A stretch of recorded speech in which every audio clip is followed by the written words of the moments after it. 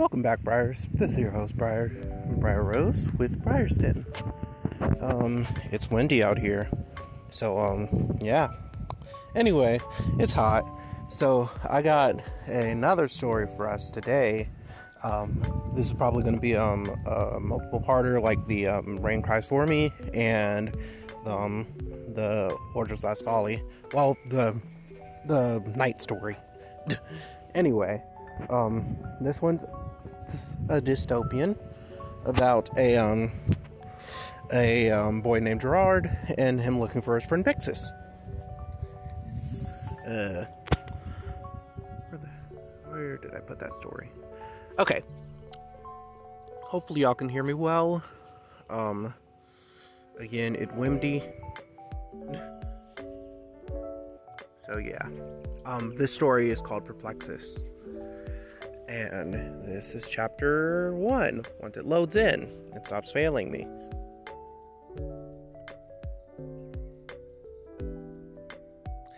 Gerard was beyond concerned. Pixis had been out for days, maybe weeks. The anxiety-riddled teen couldn't make it for long on their own. So I was their voyage for supplies so protracted. Gerard had made his mind up. If Pixis wasn't back at their fort in the next hour, he'd have to go looking. He couldn't have another loss, not when the world was like this. A creak came from the story above and relaxed the debris above their hideout enough to cause concern. The summer solstice must have just occurred, and along with it, the western hemisphere of the planet just became 20 degrees hotter. The heat rush this time around was especially scalding, and Gerard could feel his skin drying. His fear for Pixis only capsized at this event, and he began to bolt out of the cramped hovel to find his friend. Gerard had little to no experience in the outside, only this facility overrun by dried vines and bugs, rancid with the stench of squalor and plague. The slate walls, thick with grime and sludge from the temperamental rushes and attacks, gave rise to a dangerous blend, asbestos and ash. Gerard only had his emergency mask, which did little to keep out the fumes in nearly tangible air. The atmosphere hung thick with smog, and even heavier with angst. Sometimes he hated Pixis' strength, as it worked in their favor when convincing him to stay away from all this. Their little divot in the back corridor of this abandoned lab was all they could claim, and every few days Pixis had to make trips to the outside for scraps. Gerard made his way through the hall, tracing his almond-colored hand over the atrophied red stripe of the main floor. The dingy hole they stayed in was located on the green wing of the second floor, but was the only accessible portion of the pathway. The rest was covered by vines and limestone that had fallen through, and the sunlight didn't reach far back. The usual 3 skulls near the access chamber greeted Gerard, their ashen figures sculpted by the broken keypad. The crowbar that allowed entry to the atrium was missing, which means Pixis did make it through here. After a couple of scouting missions early on, it was agreed upon that nothing else could be alive down here, except for the bugs, of course. Nothing normal, that is. A deep bellow came from the atrium, not human, but definitely determined. The howl was hollow, and had Gerard questioned what kind of thing could breathe well enough down here to yell like that. He met his answer as the door began to cave in, the keypad and bones falling to the wayside. The atrium was topped by a large egg-shaped dome, pale colors dancing along the windows from a bygone age. The creature was now illuminated by the light. Dark vino fur was matted by merlot, probably blood, with an underbelly of bones. The legs were slim, but the hind seemed to be disjointed with dense muscle. The face was the most terrifying, hollow and beastly, a two-faced skeletal flesh that gave name to the creature's animosity. Gerard was not only afraid, he was disillusioned. Pixis laid out at the monster's feet. Pepper curls lay limp to the bridge of their nose. The strongest person he knew was just there, gone. His ears began to ring. What the hell was I trying to write here? His ears began to ring.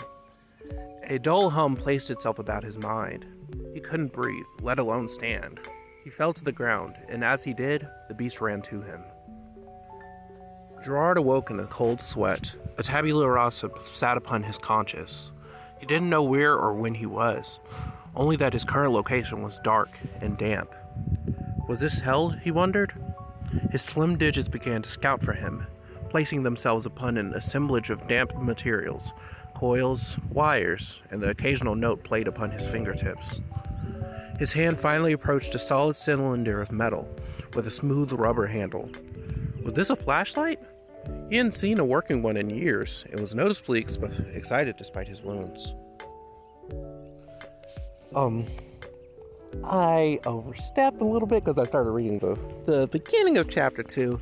But anyway, as you can see, this story is essentially about these two teens who have been living in this little hovel in the background of an abandoned research facility. Well, a facility for spoilers' sake. And basically they've been having to go out for scraps before what's called a heat rush happened. Heat rushes in their universe are essentially whenever a summer solstice or a spring equinox happens, and basically it brings a new rush of temperature, of heat to that hemisphere. It sort of works like a more fragmented version of what our weather system works like. So there's the winter solstice too, which basically pushes all of the heat to the next hemisphere and leaves this portion very like a bitter cold. What's something else that needs good explaining? Gerard is about 17. He's a slim-figured person. Pixis is 19, and the older of the two. They're the person who's stronger, so they go out and get all the stuff for them, so that they don't both like get crusted in the heat waves, in the heat rushes. But this was fun to read. Hopefully, oh god, this is still so short. Okay, let's look for more stuff to read. Because I did not realize that was going to be such a fast read. In the meantime, how y'all doing? What y'all doing? Y'all doing good? Yeah.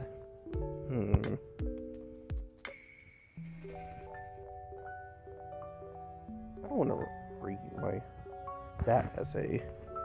Because I don't want to read essays to y'all, because that's boring. I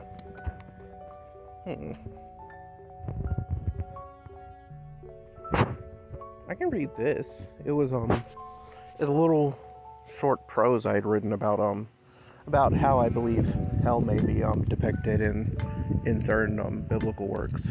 I'm a very, very extremely secular person, so bear with me as my understanding of hell is probably different from that of a believer.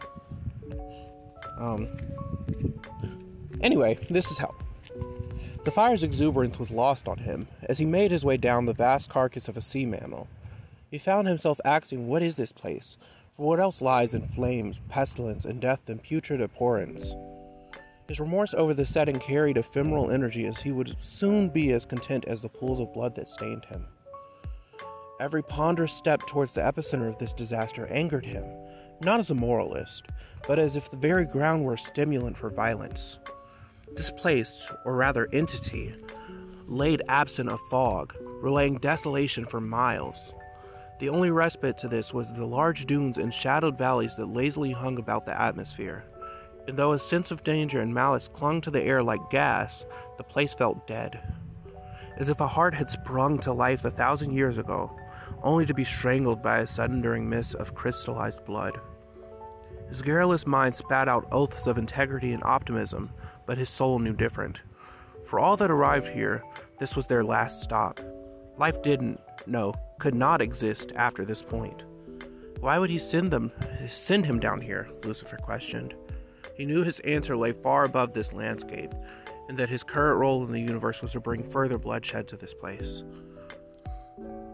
Essentially, this story is about when when Big Boy Lucifer got kicked down to hell and had to like look around and see what he was about to deal with.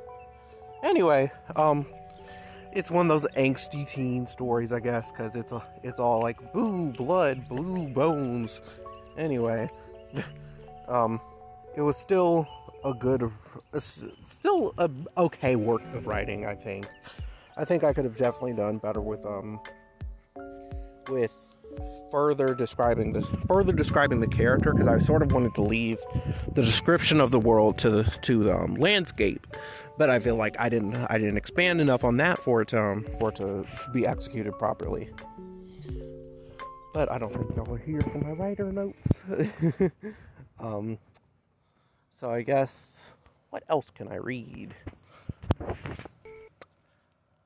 I want to read something that has a good bit of my own understanding of the world too. But I didn't want to spread into my nonfiction works yet, but I might spread into my nonfiction works. Just extend it a little bit. Hopefully that's okay.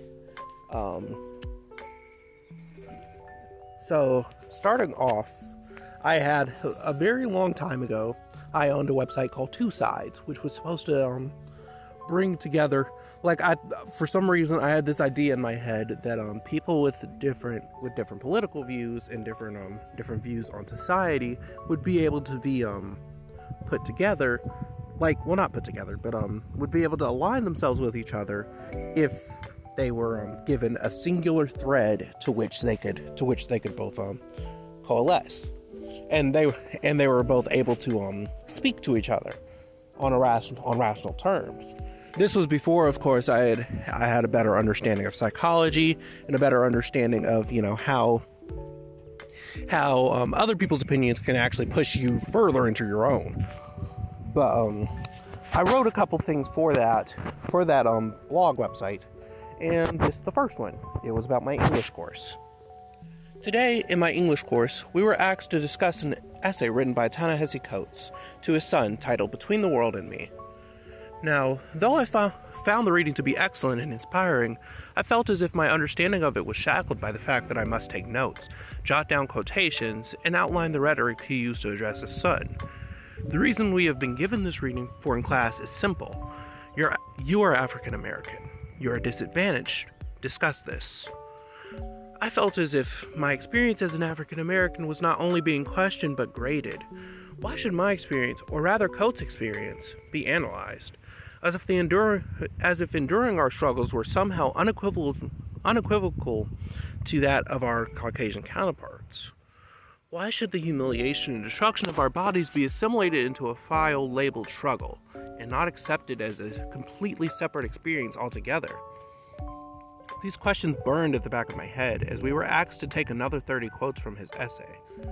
Though I and Coates' lives are very different from each other, I find myself questioning my own choices so far, and how they may ever compare to the ones that got Ta-Nehisi Coates into Howard. Though I did later get into Howard also, I did not go. Anyway, one such choice would be my courses, which seem to have taken a turn for the mediocre and prosaic.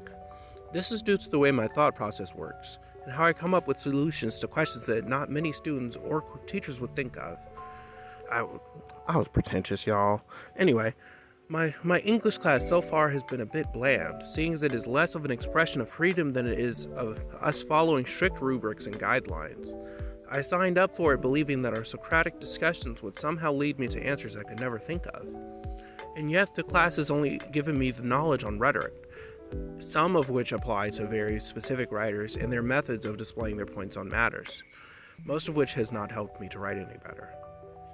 I would like to note that though I did agree on this point originally, with further study into not just language but literature, and my further English courses did end up actually teaching me how to write better, mainly because it taught me how to use my voice properly through a pen or through my typography. And it mainly taught me how to stop using the passive voice. It taught me how It's taught me how to be bold, and take grasp of your own writing without just trying to sound like a smart ass. Anyway, last point of this was, the course as a whole eludes me. Seeing as many of the lessons we have learned will not help anyone in furthering their education, or their careers for that matter. I want to succeed, and I do not believe that success can be found in analyzing the ways others see my skin color. That is a point that I still agree with, in which our education can sometimes be broken down into a fundamental discourse over my own identity. That's often the case. That's often the case when we analyze Black writings. That's often the case when we're analyzing LGBTQ issues. Mainly because it feels like it's all just a dialect that throws mirrors in my face that I've had. I know that I'm a Black person. I know that I'm a non-binary person. I know that I'm a gay person. I don't really need that reflection. In which case you start to question whether or not this is for me to understand my identity better, or is this for someone else, particularly a white teacher, to just have a looking glass inside my mind. And it's not to say that they don't have good intentions. It's more to say that it's very difficult for me to take a graded essay using quotes that I was forced to pull from a literary work that I did enjoy, and bring my own experience into it. Because as most students know or have experienced, education can often be the antithesis of your own experience and actually invalidate your own identity. Mainly because of the fact that it feels like, it feels like there's a telescope being put on your soul. If that's angsty enough for y'all. And it's not the best feeling to go into any academic rigor with. Because you can't completely focus on your studies. You have to focus on, how do I study as a Black student? How do I study as a gay student? How do I study as a gender nonconforming student? And when you start considering these things, it's like you can't fully grasp how to create a course that wraps around that identity. So I'd rather have a course that just says that, I'd rather have a teacher that agrees that these things are not political issues, and yes, these people do need to be validated, these people do need to have respect given to them, in like opposition to what we currently have, which is sort of like, okay, we don't understand these people, let's study them. Because I feel like we're a little bit too far into the 21st century for us to be still dissecting my experience as a Black person. Mainly because the fact that I don't need a history class to teach me about Tulsa. I don't need a English class to teach me about Ta-Nehisi Coates, Langston Hughes, Martin Luther King. I know these things as a Black person. I know these things as an educated Black person. But where you start getting this issue is when you start trying to push that. You try to push that understanding back onto me when I've already studied it, But this was not supposed to be me complaining. Anywho, hope y'all are actually still here. I know it's just been a dialogue on identity and whatever, that I'm just talking to myself. Anyway, hope y'all are enjoying so far. I don't know if I got anything else. Let's see.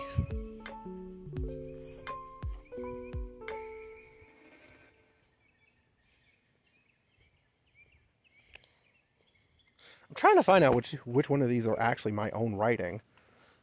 I mean, I did write that would pair well with what I'm talking about. I actually wrote a back in the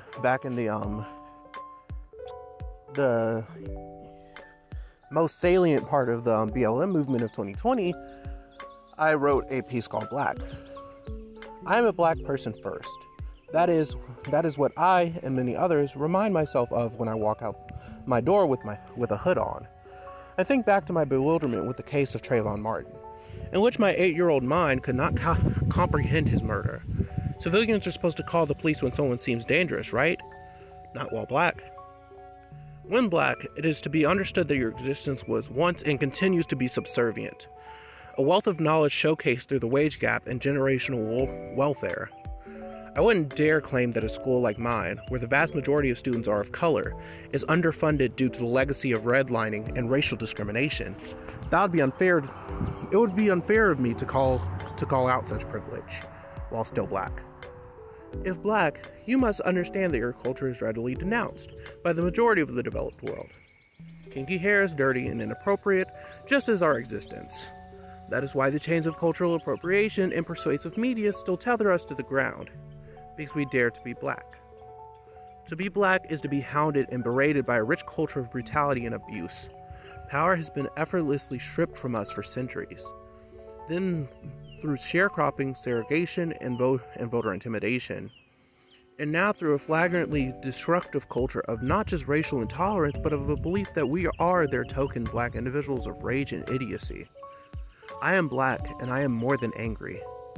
Enraged by the murder of George Floyd, and still deeply wounded through the prior killings of Tamir Rice, Tony McDade, and so many others who have had their hearts stopped by their protectors. Furious as to why we have to carry lengthy trials for obvious abuses of power. Upset with the system that does not carry on acknowledgement of my black soul. I will continue to be black, and I must just continue to remember.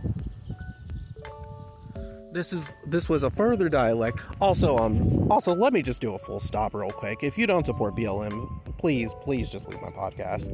If you don't support any of the other things, I promise I will not miss you.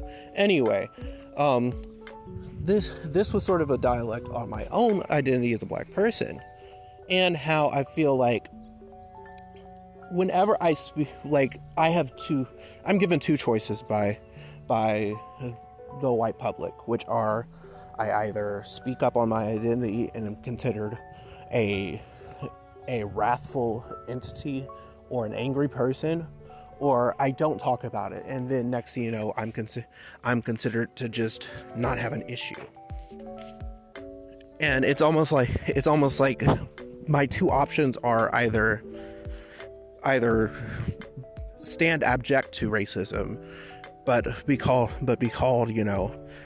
somehow have that thrown back at me and saying that I myself am racist when I'm just trying to call out the racism that's being done to me. This would probably be better with the TikTok. Anyway, I either call that out with myself, like I either call that out and weaponize it, or I have it weaponized against me. And I just wanted to say to any black viewers or any people of color who are viewing this, that you are not the problem. Your rage is validated, whether it's just by me or by your family or by the people or by the friends that you hold close. I just want for you to know that it is okay to be pissed. It is okay to be mad. It is okay to think that it is okay to know that the education system is fucked up, and that it wasn't built for us, or rather, it was built for us in the way that it doesn't want us to succeed. That's why I proceeded to not to boast, please know that, but that's why I proceeded to go through two AP Lang courses, mainly because the fact that I wanted to see what the highest caliber of, accessible to me, highest caliber of English understanding could go to. And even then, I still felt like my experience was being dumbed down. Please know that no matter your colloquial speech, no matter your dialect, your understanding of the world, it is valid and it is understandable. Thank you for listening to this podcast that turned into way bigger of a dialogue than I thought it was going to be. I hope y'all have a great day, Briars, and specifically our Black Briars today, because we've talked about it so much. Please keep your identity solidified. You know who you are, and that's what matters most. Have a good day, Briars.